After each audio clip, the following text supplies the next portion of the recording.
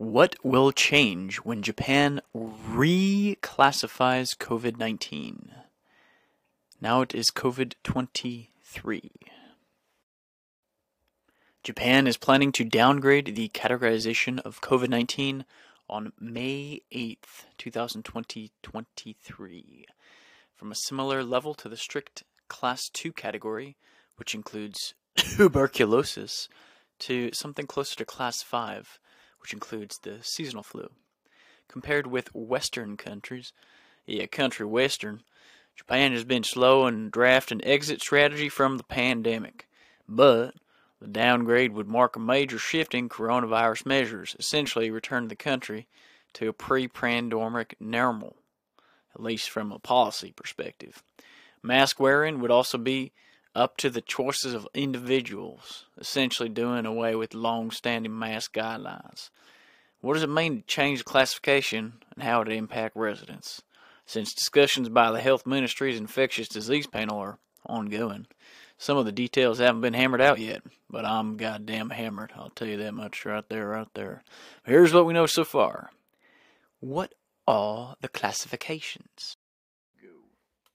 What are the classifications? Infectious diseases in Japan are categorized from Class 1 to 5. Ebola and the plague belong to Class 1, the most serious, while tuberculosis is Class 2.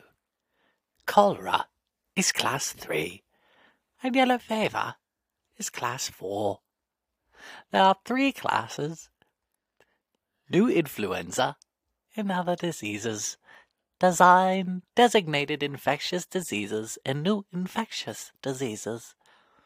COVID-19 is categorized under new influenza and other diseases category, which is equivalent to Class 2, but allows measures to be taken similar to those enabled by Class 1 or even stricter.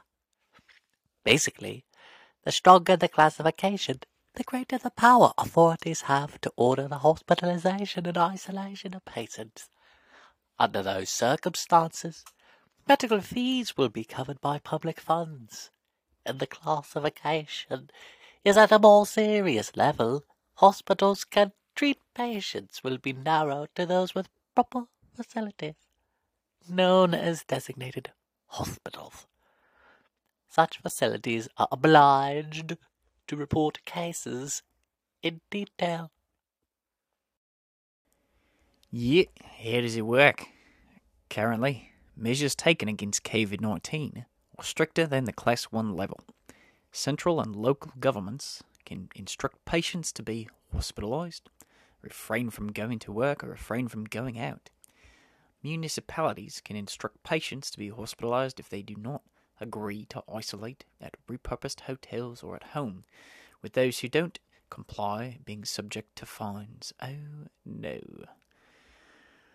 Only designated hospitals and so-called fever clinics are allowed to treat patients, which is part of the reason why the healthcare system has been overwhelmed when large waves of cases hit the country. Let's go hit the country. Because of these current classification, central and local governments can issue state of emergency and quasi-emergency measures if infections rise. And municipalities can limit business hours for restaurants and bars. What will happen? COVID-19 is classified as what will happen when COVID-19 is categorized as Class 5? Biggest change would be that infected individuals will no longer be required to self-isolate. At present, COVID-19 patients are required to quarantine for 7 days. 7 days. Which can be shortened to 5 days if they test negative on the 5th. This also means close contact would no longer be needing to self-isolate. After the downgrade, the central government will no longer have the authority to issue state of emergency or quasi-emergency measures, which means restaurants and bars will not be obliged to close down or shorten business hours. Border restrictions currently in place for travelers from China are likely to be eased as well. Another big change would be that more hospitals and clinics will be able to treat COVID-19 patients, which will help prevent the healthcare system from being overwhelmed. But the flip side is that medical facilities that haven't treated coronavirus patients would need to take necessary precautions to make sure that patients don't spread the disease to others. Potentially time-consuming and costly process.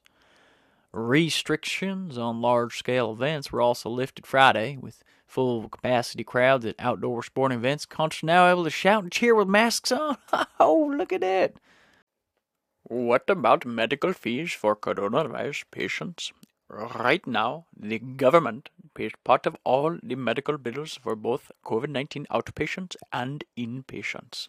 But when the disease is categorized as Class 5, as Gurpreet says, it will be the same as any other disease that class. Meanwhile, patients need to foot 30% of the cost under the National Healthcare Program. But it is not very clear, when COVID-19 will need to start shouldering bills or whether it will be 30% as with other ailments. The Health Ministry's panel is currently deliberating on these issues.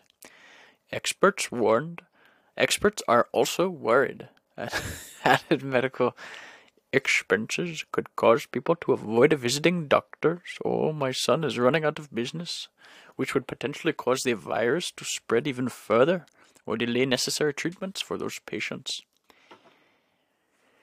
COVID-19 vaccines are free of charge, at least until the end of March. And on Thursday, the Health Ministry's panel of experts agreed that the shots could continue to be free, at least for the time being, amid concerns that people won't get vaccinated because of the added expense. Yeah, the issue remains under discussion. Can I take off my mask now? In Japan, wearing masks has always been a voluntary request, not a mandate. The government plans to do away with mask guidelines and ask people to use their own judgment on when and where to use masks. For instance, people who have symptoms or visiting elderly people would be advised to wear masks.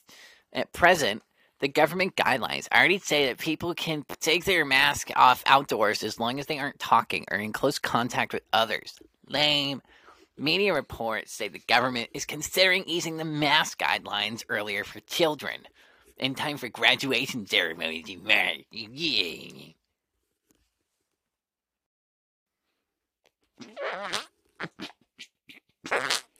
What is the reasoning behind its planned change? The Omicron variant is more infectious than past variants. What? He's a tryhard. Yeah. Causing more people to be infected. Therefore, leading to record numbers of daily deaths in Japan in recent months. Woo! But at the same time, the Omicron variant is not as deadly for those who do not. For those who get the virus compared to earlier in the pandemic.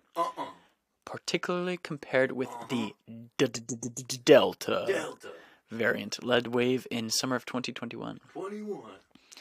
According to the Healthcare Ministry, 3.88% people in their 60s, 70s infected with the virus develop severe symptoms in Ishikawa, Ibaraki, and Hiroshima. Prefectures during the Delta wave with the fatality rate. The age group at 1.34%. But in July and August 2022, sitting on 22s, as the Omicron variant became dominant, the figure declared to 0.26 per people with severe symptoms, while the fatality rate plummeted to 18.180%. By comparison, 0.37 of seasonal flu patients in their 60s and 70s experienced severe symptoms, while the fatality rate was 0.19. Fuck a mask. Bitch.